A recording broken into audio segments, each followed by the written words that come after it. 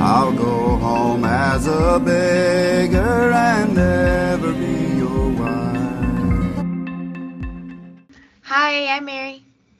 And I'm Katie, and this is The Housewife Did It. True Crime Edition. We've had an interesting Part night. 2. Well, I was trying to decide between two. saying Part True 2 Crime Edition and Part 2 Edition.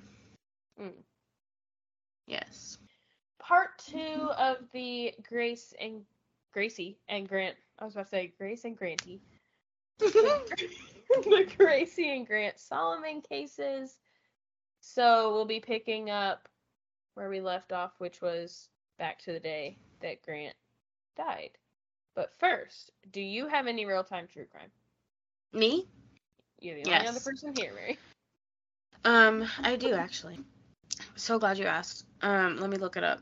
She comes prepared, folks. 'Tis but the work of a moment.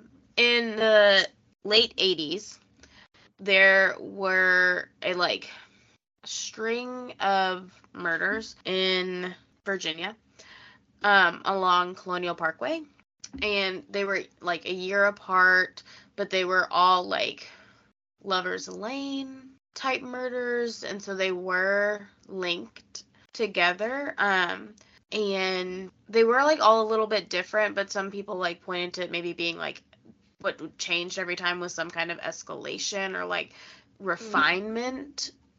Like logical changes. Right, like between the first and the second one, he had them go to like they were found away from their vehicle. This first one they were found in their vehicle. The second one they were found away from their vehicle. Their vehicle was still found on Colonial Parkway though. And then the last one they were never found. Okay. So like maybe, but they have named a suspect in one of the double homicides. So a man named Alan Wade Wilmer Sr. was named... That's a serial killer name if I've ever heard one. Was named as a suspect in the murders of 14-year-old Robin Edwards and 20-year-old David Knobling. Second real-time true crime mystery. Mm-hmm. I could tell you if you want, if we have time, how they ended up there together. She was on a date with his younger, more age-appropriate cousin. Oh, cool. No. Oh. The date didn't go well. Oh. And it's believed they were probably heading to go skinny dipping together. Uh-huh. There's also, like, her, like, previous boyfriend, I think, was, like, 26. Like, she had, like, a reputation for, like, dating older men and, like, being promiscuous at 14 years old. Yawn. Yeah. It's tired. But it's tired. He was also named as a suspect in the murder of a woman named Teresa Howell, who is not one of the Colonial Parkway victims. Interesting. We have never heard of her.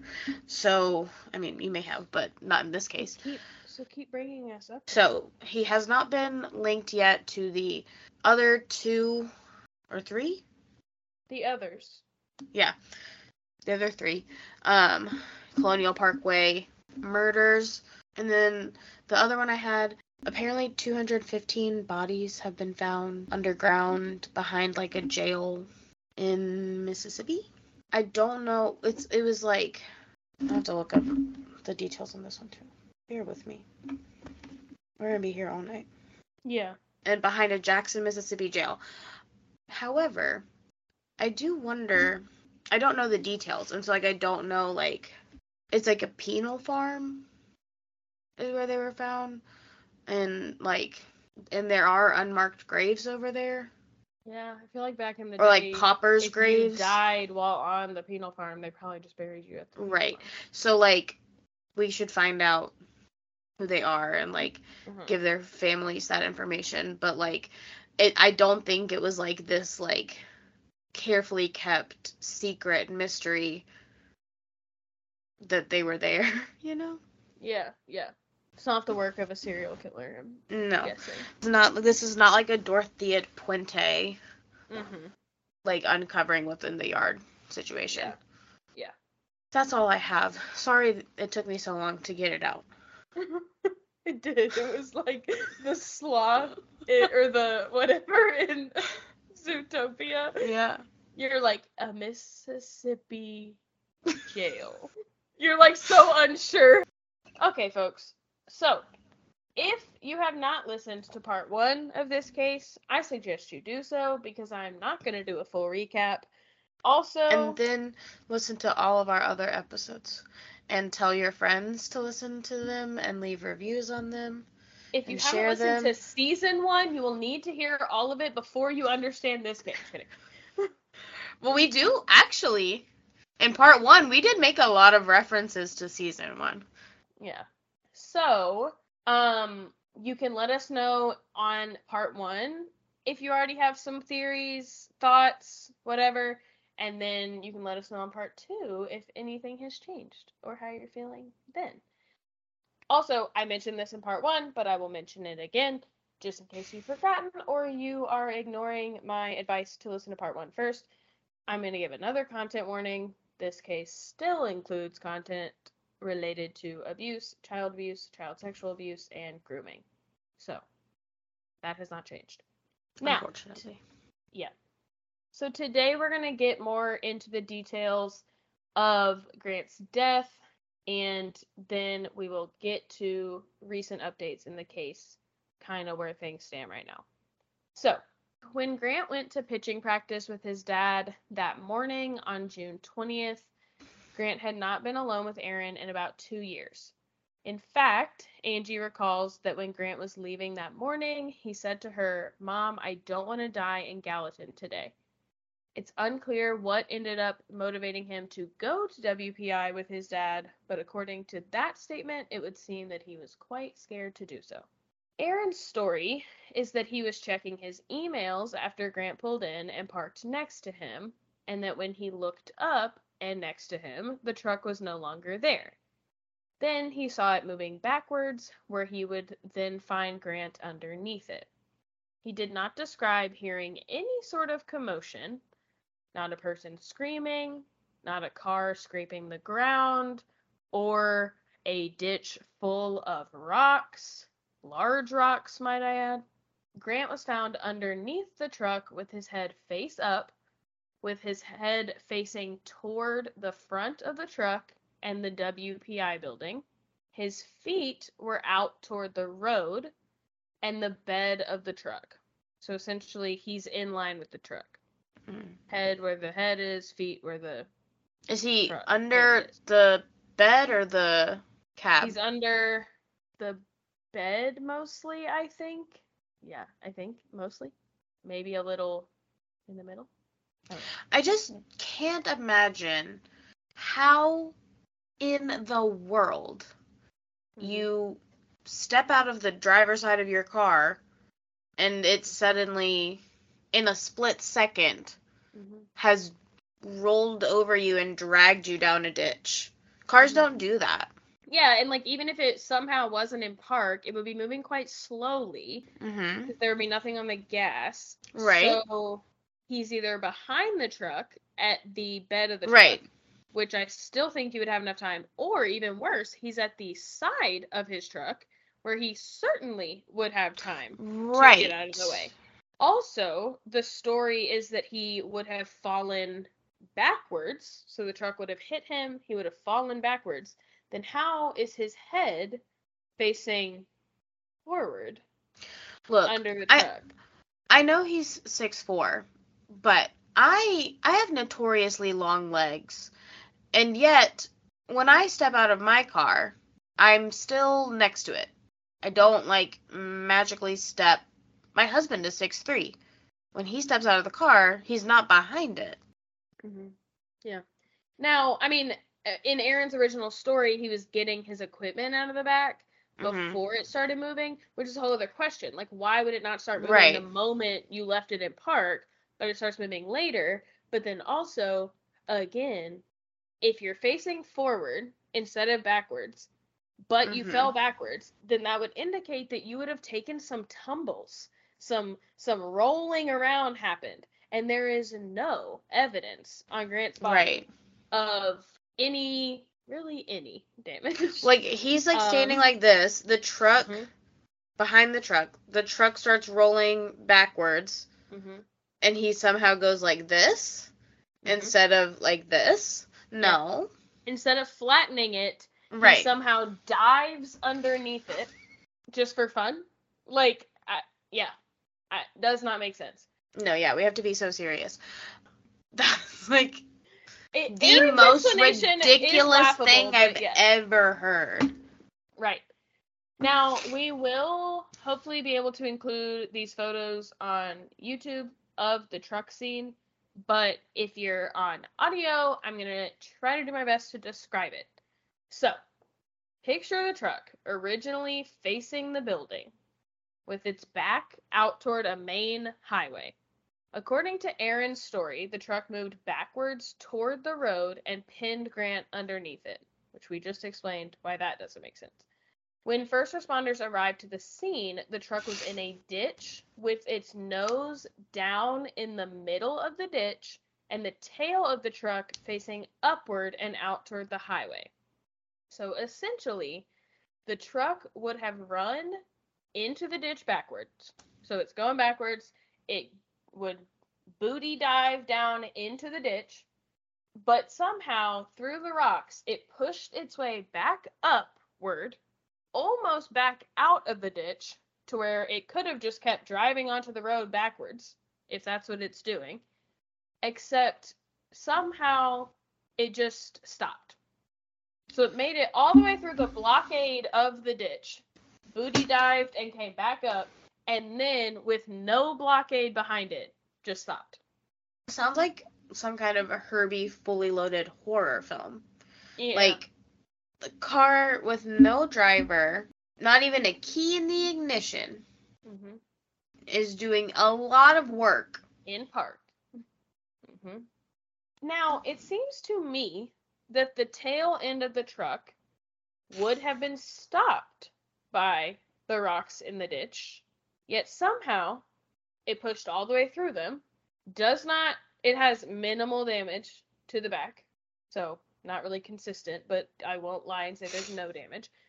But then what made it stop where it did? Is it like, I mean, this is like kind of bad to think about, I guess, but we must. Is it like the pure like dragging of a body underneath that it just like couldn't keep going?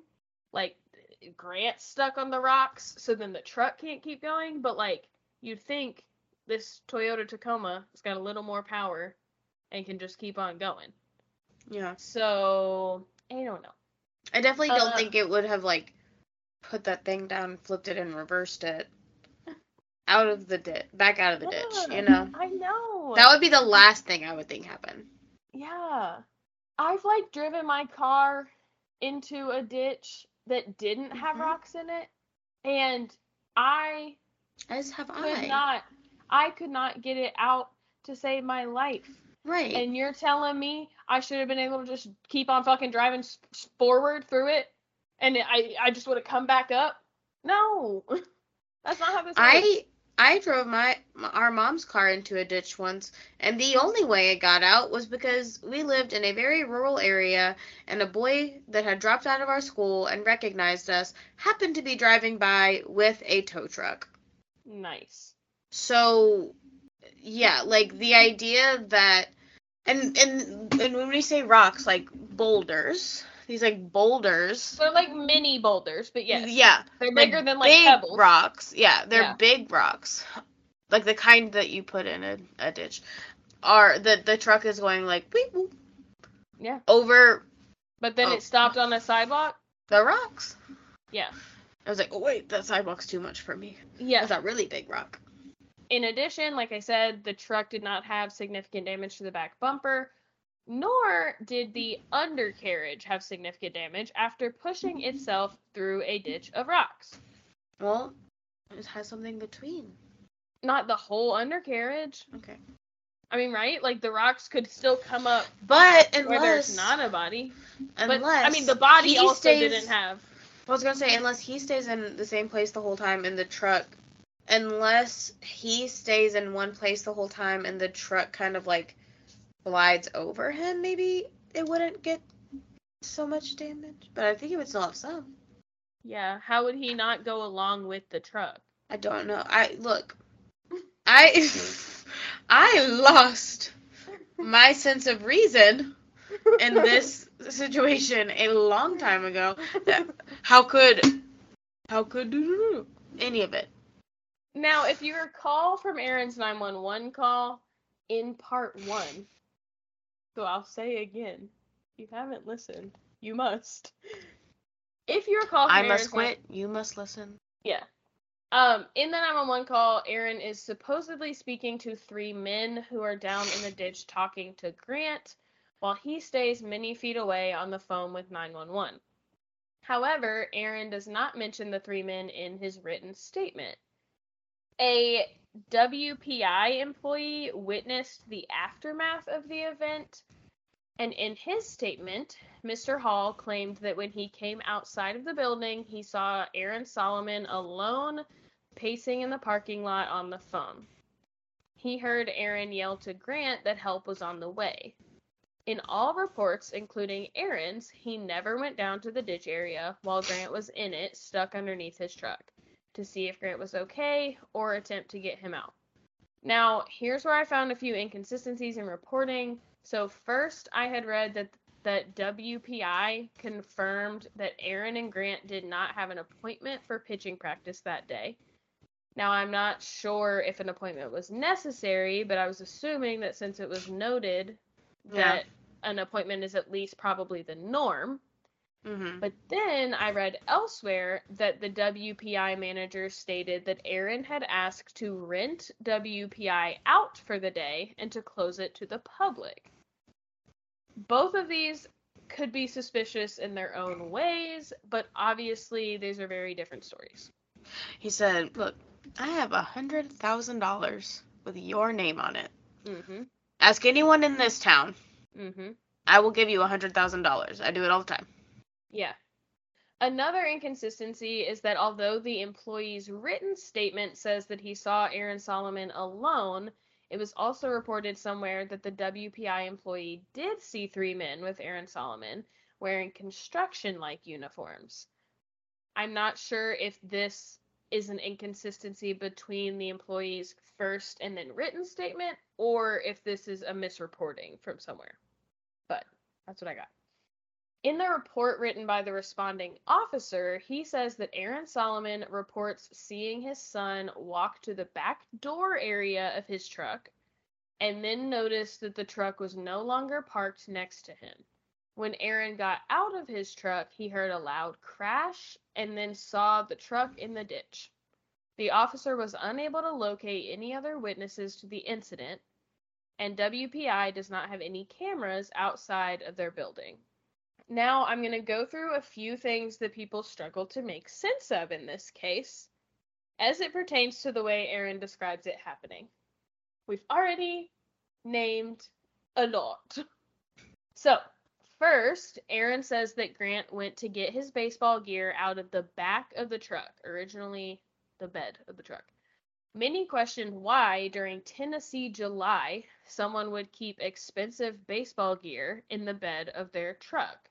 Aaron later tweaked his story to say that Grant was probably actually getting his gear out of the back seat, meaning that he was at the side of the truck accessing the back seat. If Grant were at the side of his truck and it started rolling backwards, do you not think that he would have jumped or even simply stepped out of the way?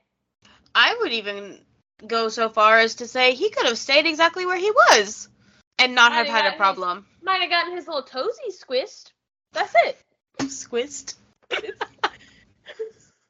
like, how in your story do you not think it's more likely my son's just a dummy who doesn't take care of his equipment. He left it in the bed. Or even my son usually doesn't keep his equipment out in the hot sun, but he did this time. Instead, you went with putting him in a part of the truck that wouldn't even kill him? He would be fine over there. Unless, because we've seen this truck do a lot of things so far, the truck on its own pulled ahead, Mm-hmm. backed it up, Mm-hmm. and lined itself up with where Grant had been standing at the side, and then And he came still back. didn't have time. Yep. As he watched his baseball gear roll away and then come back. I mean, to didn't be have fair, in that situation, you might be a little bit too much in awe to move out. Of What the fuck is happening?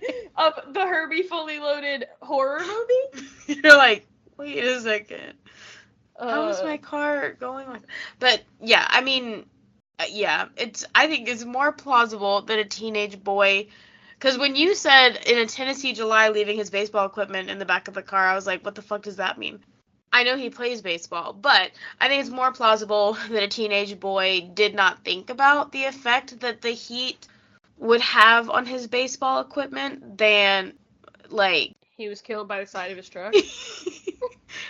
Like, because even if, let's say he's digging in the back Mm-hmm. as it starts rolling. Mm-hmm. He gets taken with it.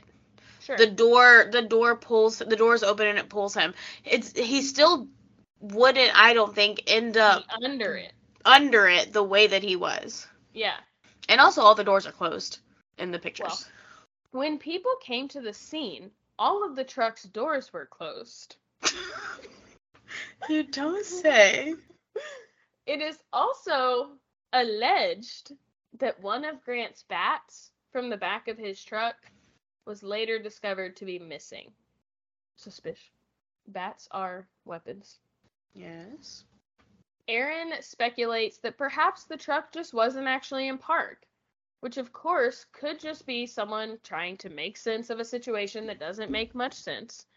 But it was determined that the truck was found to be in park with the engine off.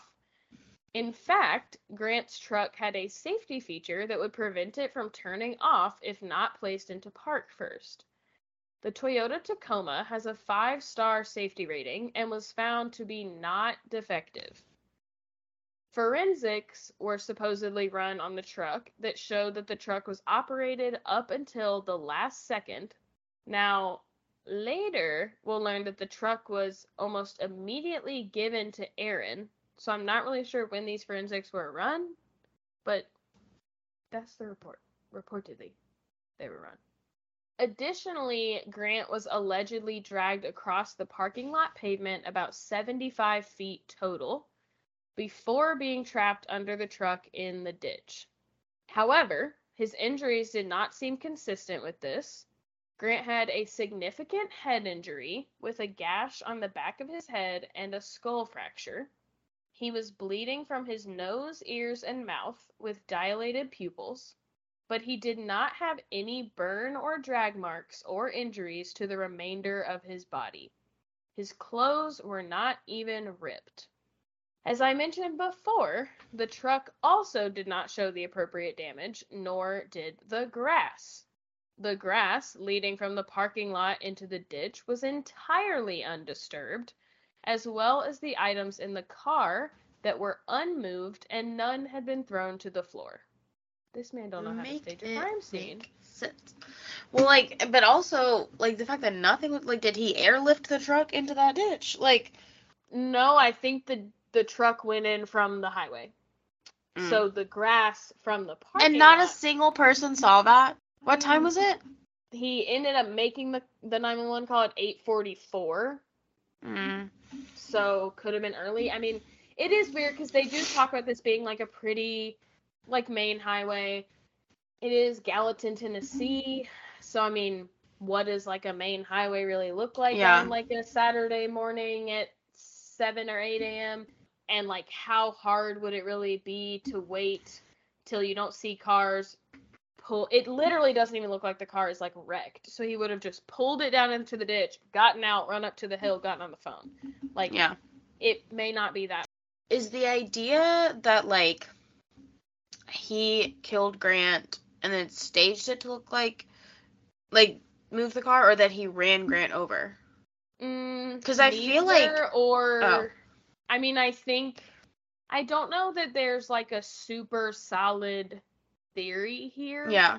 Because I just think there's no way that Grant was ever pulled under that car in any capacity. Uh-huh. Yeah, we'll get into it more, and then I'll tell you my theory when you have the rest of the information. I don't hear a lot when it comes to this case of, like, theorizing of what actually happened, and I think maybe that's a carefulness for the fact that, like, this case is trying to be reopened, and so people don't want to speculate too much, but also you have bigger things to focus on when it's, like, very you're clearly trying to just get someone to believe that this kid was murdered.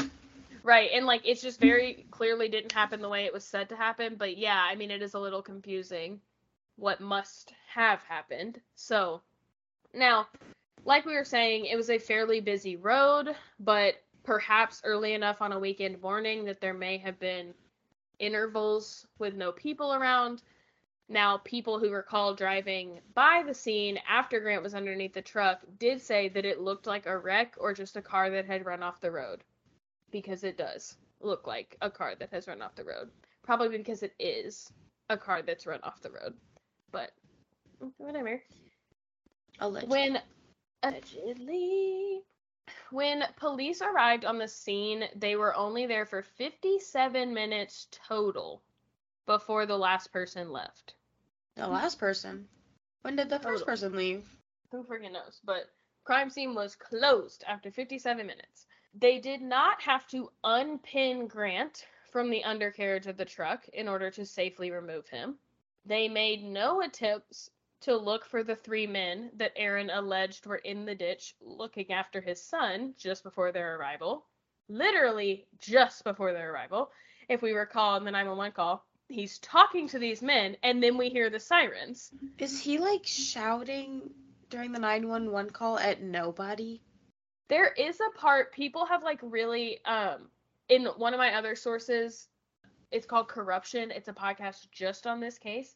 And they had someone, like, listen to the 911 call and, like, listen to the background. And there is a moment where you can hear someone. I wonder if it's the WPI employee that said he came out while Aaron was on the phone. But yeah, I mean, it's a working theory that there were not 3 men, that he just wasn't down there. That's crazy. Investigators did not do any tests on Aaron Solomon's phone to confirm whether or not he was checking emails at the time that he said he was. And Grant passed away a few minutes after arriving at the hospital and was pronounced dead at 9:28 a.m. That is why I say no, he was not just, like, brought there. Dead after the fact. So, but I mean, I don't mean, like, brought there dead, but, like, well, I just that mean, he like, was even killed, like, at the WPI place and then just placed under the truck, or laid in the ditch and then the truck was backed up. I think it's possible that there's still a missing bat and a head injury that could have either taken place in a way where Grant fell into the ditch and then the truck was just placed over him, or he could have been physically placed there, although his dad is 5'8", small guy. So my, like, kind of very loose theory is that it's possible that he was struck with an object, knocked unconscious, and then the truck was just placed gingerly on top of him. Because that's how the truck is found. The truck is not found attached to him in any way. I was going to say, that makes more sense to me that he would have fallen face forward. Yeah, at the risk of sounding cruel, and I know that when we talk about, like, murders, that there's often, like, some strange version of guilt or, like, compassion, but, like, if you really want people to think he was dragged by that truck, why is it backed up so carefully? Like, hit the pedal, you know? But like, if you really want to prove your point. It wasn't backed up at all. I think. Oh, but I still, like. Sure, mess up the truck.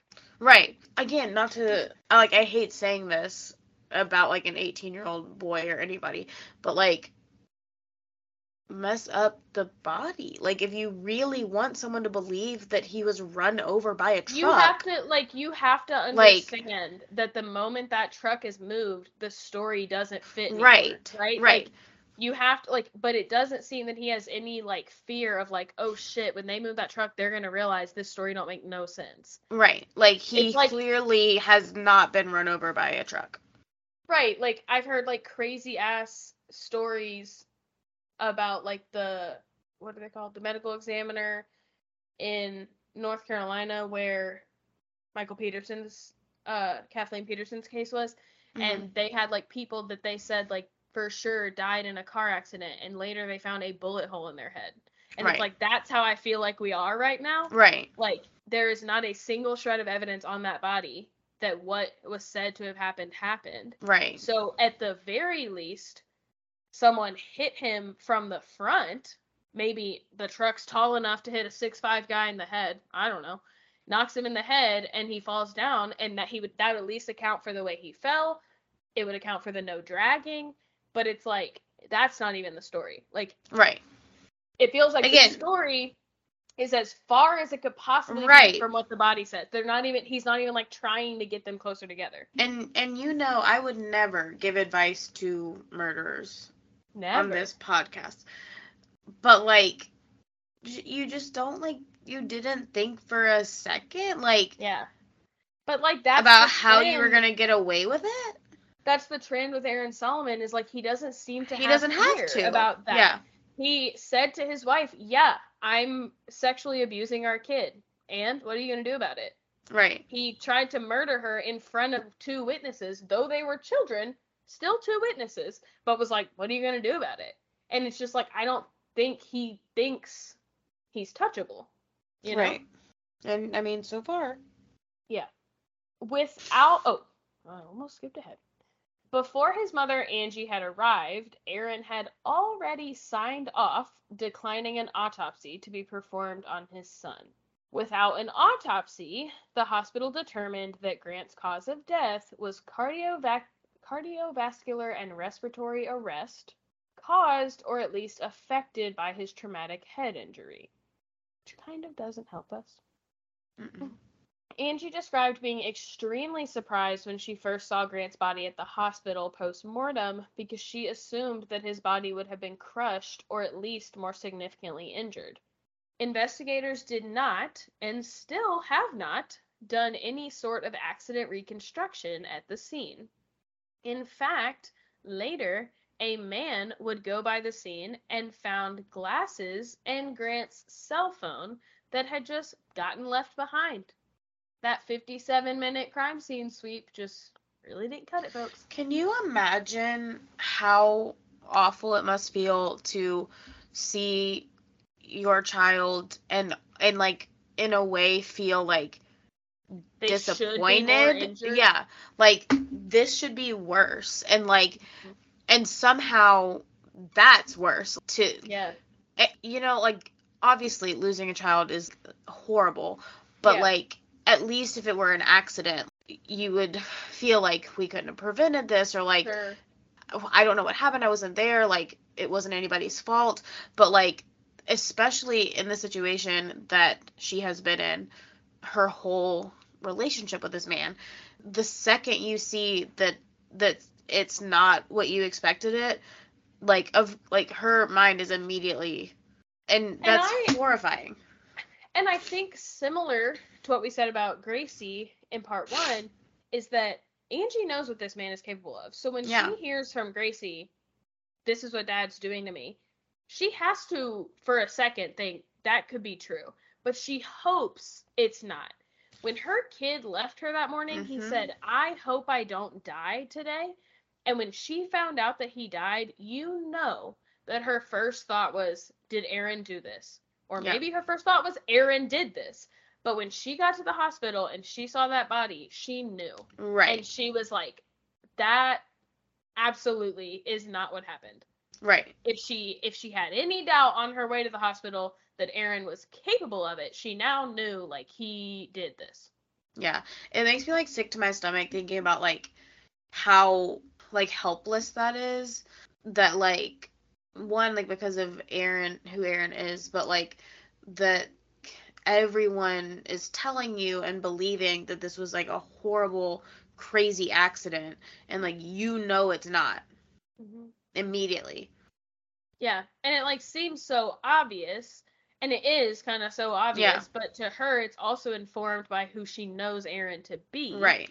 And so I think it's like, how do I shake these people to realize Right. that like this is clearly not what he says it is, even Right. if they don't have the experience with him that I have. Now, the finding of Grant's cell phone and glasses means that obviously no tests were run on his phone, on his glasses, on anything. When the random man found Grant's items, he just happened to know one of Aaron Solomon's best friends and gave them to him to pass along to Aaron. It is actually reported that there were police photos taken of the phone in which it was not damaged, but once the phone was later given back to Angie after passing through Aaron, it was shattered in a kind of spidered fashion as if someone had smashed into its center. We also have a photo of that, so if you're on YouTube. However, if police photos were taken and the phone was still left there, then I am confused. They said, let's have a picture and drop it. Bye. We don't really need it. We just pictures. And maybe they mean like pictures of the whole like area were taken and you can tell from the picture that the phone's not broken. I don't really know. But anyway, Angie writes on the Freedom for Gracie website, quote, Grant's glasses were found up by the sidewalk. Grant could not see without his glasses and always wore them. If his glasses are here, the obvious conclusion is that Grant was last standing here, not at the top of the parking lot, end quote. So, kind of same thing I was saying. The truck seems, by physics, to have come in from the highway, had to pass the sidewalk, and go down into the ditch. If Grant's glasses fell off, they didn't make it all the way from the parking lot, drag across, no shattering, no scraping, and make it all the way, and then fall away from him. So, likely, if he was struck in the head or struck by a car, they fell off at the last place that he was standing upright. The glasses have the same powers as Herbie. They just fly. Everything is just inanimate objects everywhere in Gallatin.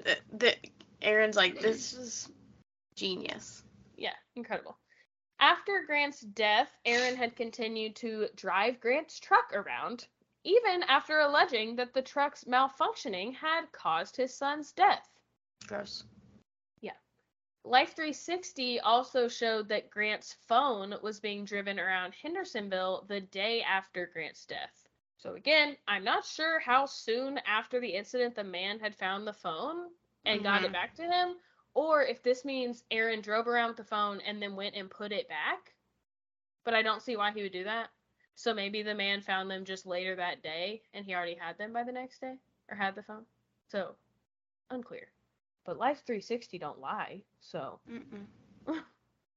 Angie recalls members of the Grace Chapel Church coming over to her home 2 days after Grant's death, and according to her, were describing injuries on Grant that to her knowledge were not accurate, and seemingly trying to convince her that it was an accidental death. When Angie went, why do they know anything? Yeah. Weird ass people. Yeah. When Angie went to my son, okay, hold on. I'm still...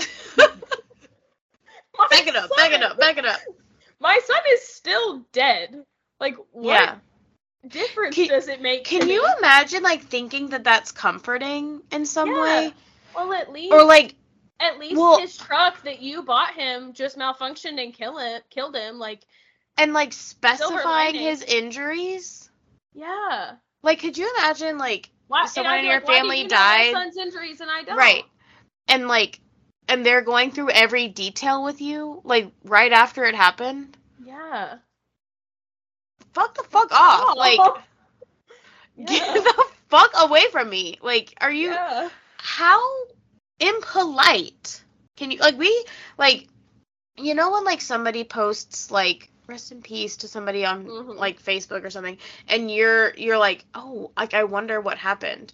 But you wouldn't some people might, and those people are unhinged.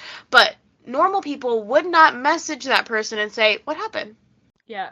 Because Or that's like, rude. imagine if I took to your Facebook wall and I was like, I read the news. So sorry that your husband's skull was fractured. Eyes, nose, and mouth were bleeding. Right.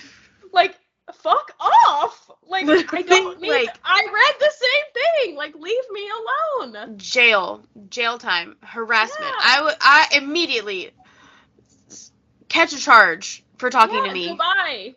Goodbye. Now, when Angie went to the funeral home to see her son, she had them open the entire casket to see Grant. That's her son. Mhm. When she noticed that his ankles had been broken, the embalmer explained that they sometimes did this to fit tall people into caskets. Now, Grant was 6'4", but there were caskets made to fit people up to 6'5". Wait, they stopped making caskets after 6'5"? Rumor has it. I know people that are You above could probably get 6'5". like custom, I guess, but it's probably like what's at the funeral home. That's But awful.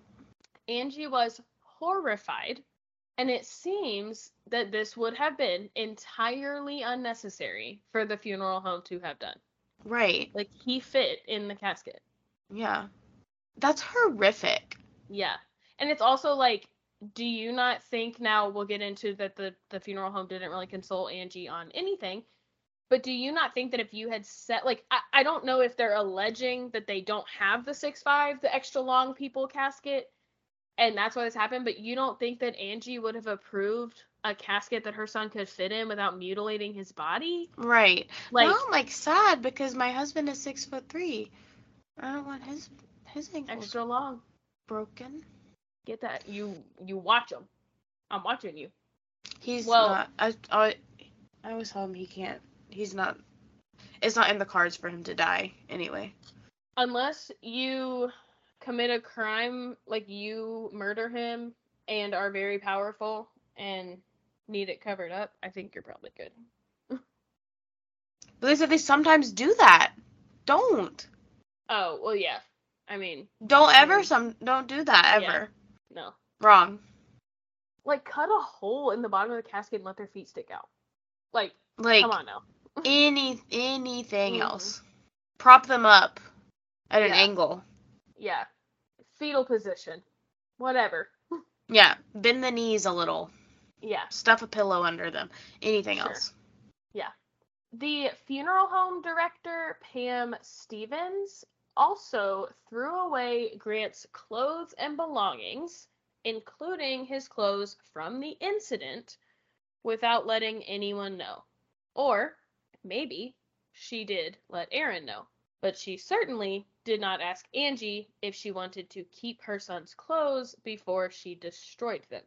One of many people that we will find out are connected to Grace Chapel is Pam Stevens. So that's 2 on the board. Now, the Dina Johnson who banned Angie from filing any more motions for 4 years was a Grace Chapel member, and Pam Stevens, funeral director, is a Grace Chapel member. So just keep it up here. Around this time, Aaron also told Gracie and Angie that they can be a family again. You're confused, sir. Nobody fucking asked. Yeah, we weren't holding out for that. Ah, thank God. Cool. We want to be family with you now more than ever. Sounds like a death sentence. Now, I'm going to play for you Aaron Solomon's speech at his son's funeral, and then we'll get your thoughts. But I don't want to hear it. Yeah, it's painful. For those that may not know, I'm Grant's dad.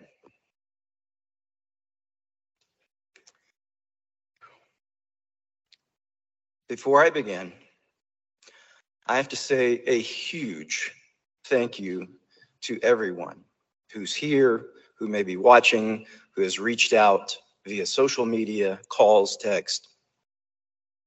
The outpouring of prayers and support has been overwhelmingly, indescribably amazing. The entire family appreciates it, feels it. It truly makes a difference. It does help. People have said there are no words. I know there aren't any words, but prayers matter. All right, you've heard a lot about the teenage years with Grant. I'm going to give you a few funny things about Grant you may not know. Most of you may not know. Just a few of us know. You might have noticed in two of the pictures of the slideshow from his birthday, the night he was born. If you notice, his eyes were just so wide open. From the moment he was born, he had this wide-eyed curiosity about the entire world. It was like he was studying and exploring every family member that held him that first night, starting with his mom. His eyes were so wide, and because he was passed around with close family, within an hour, we had given him the nickname Mr. Peepers. That was his first nickname because of his eyes. And he was Mr. Peepers for a few years until things graduated and other stuff. Now, thanks to sports playing a major role in the lives of both of his parents growing up, Mr. Peepers had a baseball, a football, a basketball, and a basketball goal in his crib when he got home from the hospital. Got to start him early, right, coaches? You know? But his curiosity went way beyond just sports. You may have also noticed a couple of pictures from the slideshow that appeared to be dinosaur themed, right? If you noticed that, that was the great dinosaur birthday party, complete with one of the grandmas in costume, because Grant loved dinosaurs, couldn't get enough. So from like age 2 to 4, me and Angie found every dinosaur book we could find on the planet. And he wanted me to teach him how to pronounce every name properly, like at 2.5. I'm not kidding. So I'm not talking like T-Rex and Velociraptor, man. That's the easy stuff. He's got that. No, I'm talking Brachiosaurus. I'm talking about Archaeopteryx. Yeah, you didn't know that one. I'm talking about Giganotosaurus. Yes, 5-syllable dinosaur names, and all of them. He knew how to say all of them correctly, and he would correct adults often if you spoke them incorrectly, but he would do it in a nice way. Now, around that same age, we found out that he really liked baseball, and he wasn't too bad. He had not turned 3 years old yet. We're in the yard, and he's hitting a plastic ball with a plastic bat off a plastic tee. And he's cranking some out. Mind you, he's not 3 yet. And all of a sudden, he just leans over, knocks the tee down, and says, "I don't need that anymore." And me and Angie look at each other like, what is he talking about? He's not even 3. But I'm like, hey, he's calling me out. Okay, I got you. So I get the ball. I get like 10, 12 feet away. And I just, it's the little soft, gentle, soft toss. First one, cranked up on the roof of the house. I'm not kidding. Me and Angie look at each other with jaws on the ground. We're like, all right. And I'm like, all right, let me get that ball back. That was just beginner's luck, right? Second softball, just boom, 10 feet away. Cranked up onto the roof of the house again. I'm like, all right. I get the ball. I'm like, all right, let's try this out. So I get about 15 or 16 feet away. And I'm like, all right, I'm going to give it a shot. And I give an overhand pitch. You can probably guess what happened. An absolute laser that like almost takes out a window on the side of the house, and it's a plastic ball. And we're just like, what in the world? So from that moment on, he's not even 3. I threw overhand like that to him even last week.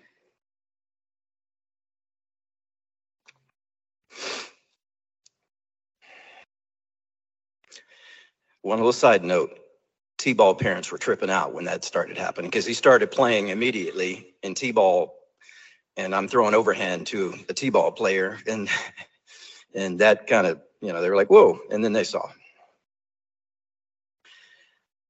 All right, there's a couple funny stories that a lot of you didn't know. Now, as long as I can remember, I've always believed that things happen for a reason.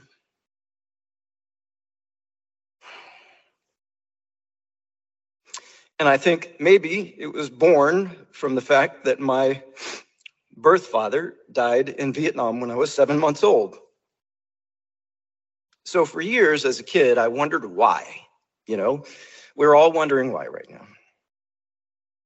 But then later, I realized that it had to be a godly thing. He was the why. If my dad had not died, my mom would not have remarried the man who loved me, adopted me, and raised me and moved us to Tennessee, which led me to having 2 amazing sisters. It also allowed me to meet Angie, which led Angie to giving birth to the 2 most amazing children, Grant and Gracie. Godly things. The way we were led to discovering Grace Christian Academy. We discovered it during its first year. Tiny school, started right in this building. Then Grant started here in 3rd grade, and Gracie was in preschool in its 2nd year of existence. And you've heard from a couple of his original classmates that have been with him along this journey. But that's a godly thing that we ended up here, that Grant and Gracie ended up here. Fast forward to Monday morning. Around 8:45, something happens right beside me that is such a blink of the eye, bizarre, fluky, tragic, unexplainable accident that takes Grant's spirit from this earth. And the only way I can rationalize it in my mind is it's a godly thing. And while it has me, his mom, his sister, his girlfriend, his family, his scores of friends, teachers, coaches, and teammates heartbroken, mad, confused, and a lot of us asking why, ever since Monday morning, I, along with his mom, his sister, his girlfriend, his best friend, his family, his scores of friends, teachers, coaches, and teammates have been experiencing Grantly things. And Pastor Steve, pardon me, I don't mean that in a blasphemous way. At Monday night's prayer vigil, Ed Cash starts talking about Grant, and the most vibrant rainbow I've ever seen appears right there in front of us. You can see both ends, which I've never seen. And it's right in front of the gathering, and it's actually almost a mirror image of the formation of the ark that the crowd had gathered in right there. That's a Grantly thing. At the same time, 763 miles away in Sarasota, Florida, Grant's good friend and former teammate, Carson Ford, who was just up here, is sitting on the beach in Sarasota, mourning about the loss of his friend and thinking about Grant. He didn't know anything about the rainbow back here in Leapers Fork, but guess what appeared to Carson? A rainbow. That's a Grantly thing. And of course, as we've all shared and talked about, there have been multiple rainbows around all over here ever since Monday. And ever since Monday, Angie and I have been bombarded with stories from people a lot like what you've heard, but of other ages as well, adults, people that he didn't play with and go to school with, people who hadn't met him, but telling us how Grant positively impacted their life. There are scores more that didn't even share today that have been shared with us, and that means a lot. One young man came through the visitation line last night and gave me an envelope with 5 written pages. 3 to me explaining what Grant meant to him, and 2 more pages written to Grant telling Grant what he meant, which is a lot of what you've heard. What truly warms our heart to know that our son made people feel that way. I know it warms mine. Lots of stories.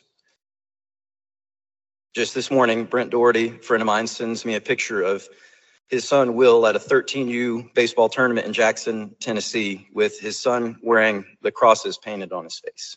And he's 12. And he said, 4G money. But the Grantley thing that so far blows my mind the most,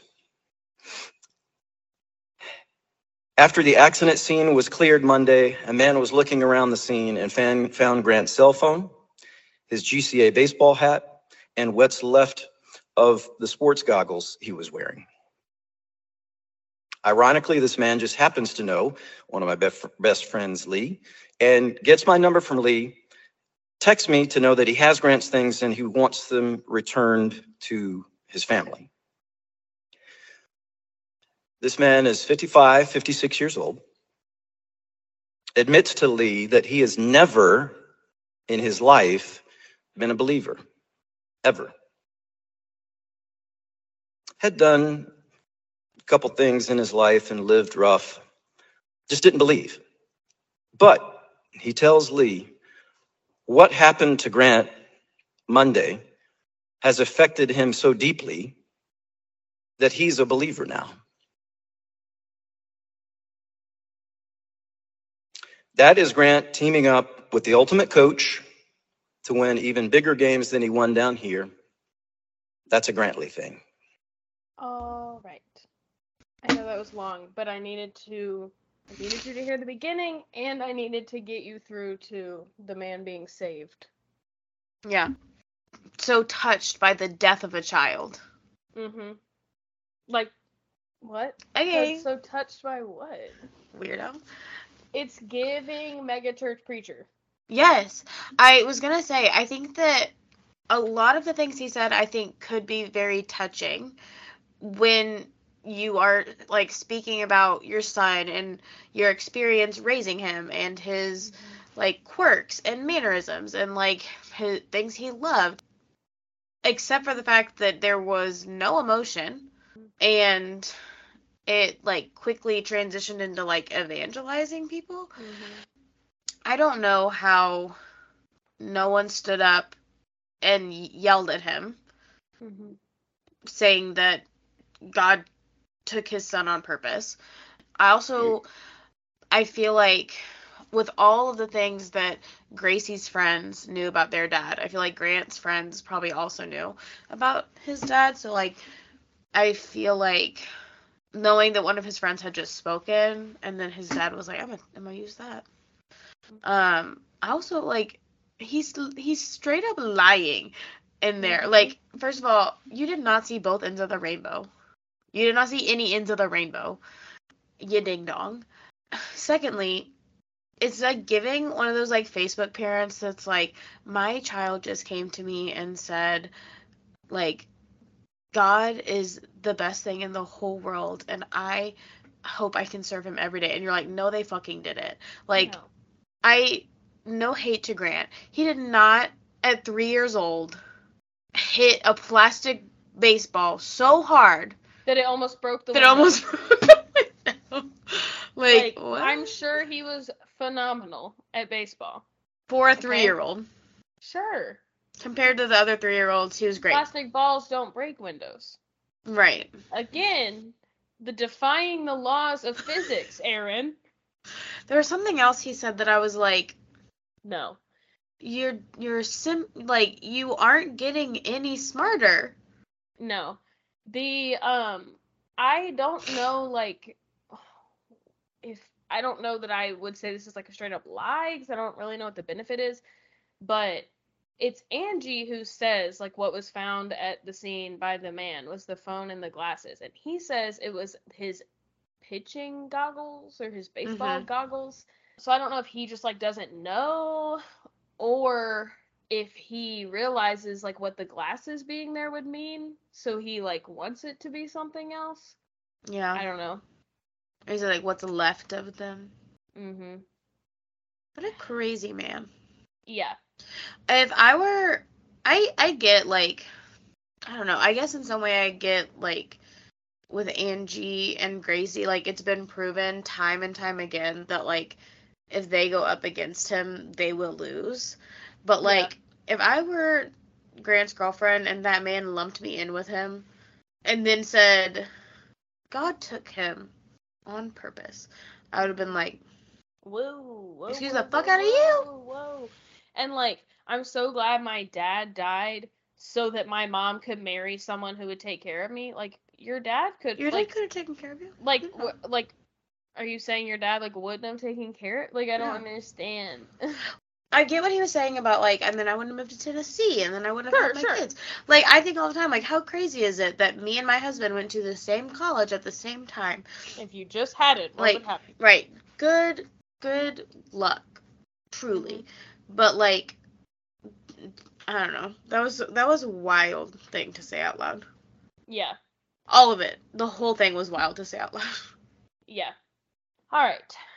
Although Aaron had been mostly abiding by Gracie's wishes for the past couple of years, after Grant's death, he no longer wanted to do so, because they're family again. 2 months after Grant's death, Aaron emailed Angie saying, quote, I have been more than patient and willing to work together the past 2 years for the betterment of our children. I do believe that children should have both parents directly involved in their lives. Unfortunately, your continued actions prove you do not believe the same thing. Not when you're the second parent. I do not. Right. I'll be the first one to tell you, I don't believe that children need two parents in their lives. Mm-hmm. Especially when one of them abuser. is, yeah. Yeah. He continues, Gracie needs both parents in her life. I am willing to co-parent 50-50 at the moment, but nothing less. I will pick up Gracie from your house Sunday afternoon at 4 p.m. and drop her back off at your house the following Sunday at 4 p.m. If you are not willing to join me in co-parenting Gracie and or she is not ready to go with me at 4 o'clock on Sunday, I will enforce the court-documented parenting plan paperwork. End quote. Yeah. The next day, Gracie filed a restraining order against her father, but this did not stop him from showing up at her school. He would wander around GCA football games and the school building, not for the purpose of picking up Gracie, but just recreationally. That's not fun. No. And this is incredibly worrisome given Aaron's history of texting and grooming minors. Though at football games, friends of Gracie's have said that it often seemed he was looking for her, and they would have to hide their friend to keep her away from him. Gracie also alleges that her father had taken photos up the dresses of girls on the homecoming court. Gracie became so scared of her father being able to take her from school that she stopped attending altogether. On the Corruption podcast, Gracie mentions that during the time that she had a no-contact order against her father, he bought her 2 yearbooks. She went to pick her yearbooks up at school and was told that she had 3. One that her mother had bought for her, probably upon her request, and then 2 from her father. She assumes that one was meant to be for her and the other one was for him. She reports that she told them to keep those, and she just took her one. Again, it would be very strange for a sexual predator and pedophile to just have the GCA yearbook for himself. Correct. Angie even spoke to the school administration, asking them to help guarantee Gracie's safety at school, but the principal replied that they don't have the resources at the school for individual security. Bitch, that's not what she's fucking asking for. I don't need nobody to follow her around all day. Just keep this guy out of the school. He has no reason to be there. She doesn't need individual security, school security. What is he at the school for? There is not a school in this fucking nation at this point in time that does not have a doorbell camera. Mm-hmm. So when that man comes to the doorbell camera and the door is locked, don't unlock it. Hello, who are you here for? What student do you have here? Oh, Gracie Solomon, the one with the restraining order against you? Anyone else? No? Then go away. Like, letting him in while she has a restraining order is breaking the law. The law. Yep. They don't care about the law. If they did, they would have reported it a long time ago. Yep. While they will do what they can to uphold the no contact order, they cannot ban him from the school's campus. Yes, Even though, other than Gracie, he does not have a child going to school there. Also, it's a private school. You can do whatever the fuck you want. That's the whole point. Yeah. Another mom in Franklin, who was close to the Solomon family, wrote an open letter to Governor Bill Lee about this case, to which she did not receive a response. Shocker. She explained that she had spoken to private investigator Dan Hodges, who stated that it would have been impossible for Grant Solomon to have died without assistance. Yes. What a way to word that. Yeah. This woman had reported Aaron for child abuse in the past, but now she wanted Governor Bill Lee to have his death reinvestigated. Not his own death, Grant's death. Yeah. The way I said it, I was like, why would he do that? Now she wanted Governor Bill Lee to have Grant's death reinvestigated. She confirmed that she and others who knew the family expected that Grant would testify against his father regarding the abuse as soon as he turned 18. Unfortunately for this case, Bill Lee also attends Grace Chapel and is very close friends with head pastor Steve Berger. No, the fuck he doesn't. He does. I told you. Not all of you, just Mary. I'm stressed. Steve? Like, Yeah. okay. Mary's gonna die. I thought there was nothing in the world that could make me find Bill Lee any more atrocious. But here it I was wrong. Yep. Just to be clear, it is not alleged that Bill Lee sucks. Yeah. We will say it with our chests. I've tagged him in Instagram posts to let him know. Every time I talk about how horrible my job was last year teaching third grade in Tennessee, I said, at Bill Lee. Mm-hmm. Now, Steve Berger was mentioned before because Grant had met with him and outlined the abuse of himself, his mother, and his sister. But then Steve Berger lied, allegedly, and stated that Grant was coming to him for advice in his faith. In fact, Steve Berger told this story again at Grant's funeral.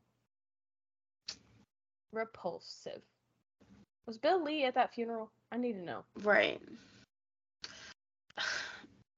Tennessee is so fucking embarrassing. Disgusting. Literally, like, 5 fucking minutes into the new season of RuPaul's Drag Race, someone was like, and what Tennessee's doing, and I was like, I hate it here. I am embarrassed. Yeah. In May of 2021, Gracie published a video titled A Cry for Help, where she details the years of abuse by her father, including the rape in North Carolina. Now, the video is 18 minutes long, so I will not play the whole thing, but I will play parts. This is the second video she's posted with that title? No, this is the one I referenced earlier. Oh, okay. I'm just going to play it now. Yeah. She, like, talked about things from the past, so I was like, where do I put that in? But, like, technically we didn't find it out till 2020. Okay. My voice to be able to tell you that my father raped me, hurt me, and I'm not going to be a victim of this monster. He's a rapist, he's a molester, he's a liar, and he's a killer. I hate my dad. I'm absolutely terrified of him for everything he has done to me, my brother, and my mom.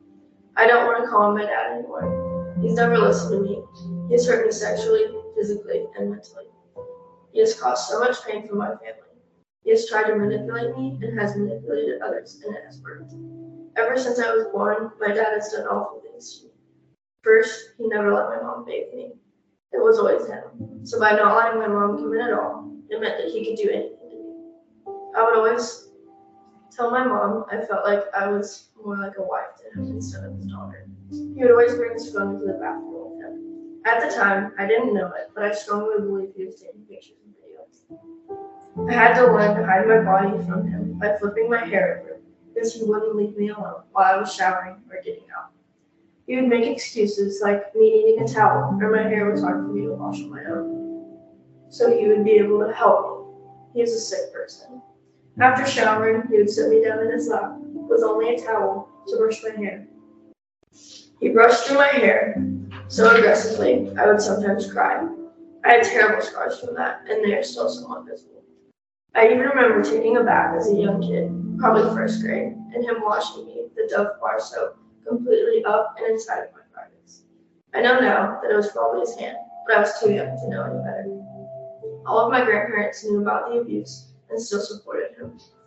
When I was at his house at night, I would sometimes feel like I couldn't control my body, or I would get sleepy and wake up in my dad's bed. One night, I woke up with rashes on my inner thighs, both, and my privates also burned frequently.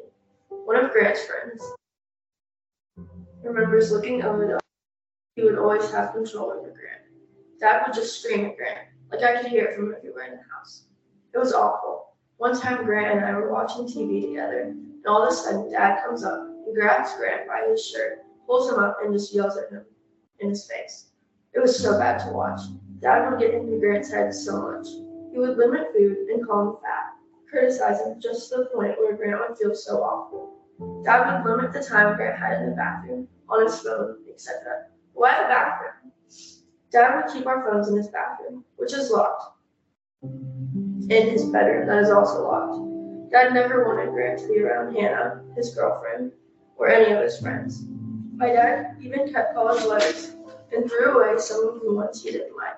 One of those multiple could have been what Grant wanted. Dad only wanted him to go to Ivy League schools.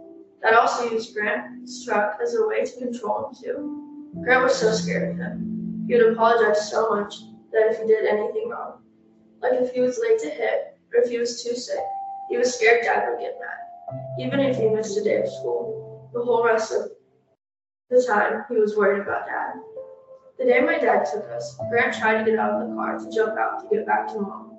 When he tried, Dad grabbed Grant's wrist so tight, Grant thought it broke. And recently still, I would notice Grant touching that same wrist. Grant had a plan to run away with me, so we did. We got a few things together and went to my mom's house. Dad is and was an awful dad to Grant. I would never want Grant to even have to know somebody like him, and I'm happy for Grant, because he will never have to deal with him ever again. When she gives a reason, it kind of like, okay. Yeah. She's like, she's so impressive. At the end of the video, Gracie directly requests an order of protection against her father. This was in 2021. At one point, I guess after this video, Franklin PD showed up at Angie's house to speak with her and Gracie about her rape. They had been sent by the FBI. However, the police reported back to the FBI that the case was closed and there was not enough evidence to support the rape allegations. Isn't the FBI like in charge? Here? Yeah. Any other thoughts on that video before I move on? Nope. Okay. After that video was released, Gracie was placed into DCS custody, where I believe she is still today. For what reason? Or was until recently. I don't know. She has a whole ass month. And like in that video, I think it's made very clear that like her mom is there for her. Mm-hmm. Her mom is like who she reported these things to. So that is where like the title Freedom for Gracie, I assume, came from on all this stuff. So Angie at one point got hopeful when a journalist asked to do a story with her on the case, but as they were getting close to the date, the journalist randomly canceled the interview. Angie would later find out that the organization had instructed the journalist to cancel the story. It seemed that everyone that could help Angie get help and justice for her kids worked very hard not to do so. To this day, Angie has not given up hope. She is posting nearly daily to the Freedom for Gracie Instagram page to get Grant's case reopened and Gracie freedom and safety from her father.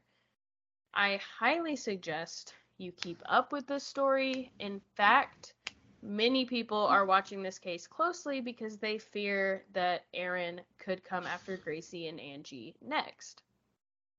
Hopefully, we will be able to give y'all good updates as they come in this case. But for now, a few pieces of new information that has continued to come out. So some things of note. In 2022, Aaron Solomon's housekeeper shared publicly that she was victimized by Aaron as well.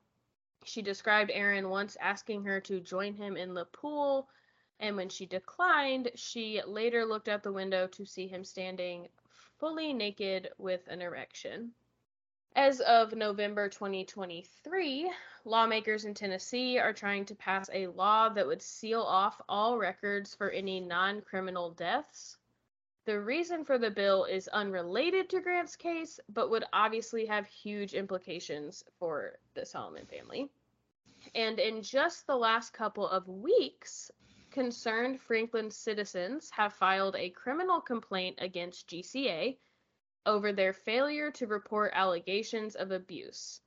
We have said this a million times ad nauseum, but it is noted in the criminal complaint that Tennessee is a mandated reporter state for anyone over 18. So even if GCA did not believe the allegations, they were still required to report them. Also addressed It is a felony. Yeah. It is a felony to know about abuse and to not report it. You can be arrested. You can be fined. Mm-hmm. It is against the law. Yeah.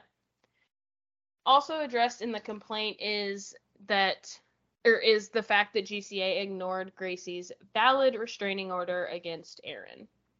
So, that is it. Any thoughts? Any final theories? You feel good with the theories? Yeah, I do think it's I think it's a good point that to watch this case closely as almost like a means of protecting mm-hmm. Angie and Gracie, just because I do think about Michael Peterson mm-hmm. and how his first wife mm-hmm. or his neighbor or whatever also died on the stairs. Yeah.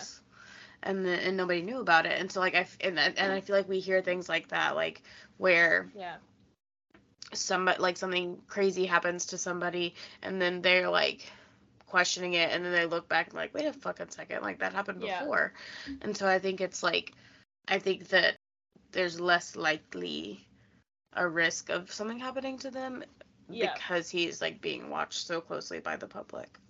Yeah, and Angie has said people always ask her why has she not moved, and she said honestly, I feel safer here because so many eyes are on this, because so many people are watching this. If I leave, he can follow me, and there's no log of case files, there's no tracking of this, no one's watching out for us. Mm-hmm. And here, everyone's kind of aware, Also, she probably can't take Gracie out of the state unless she has a restraining order.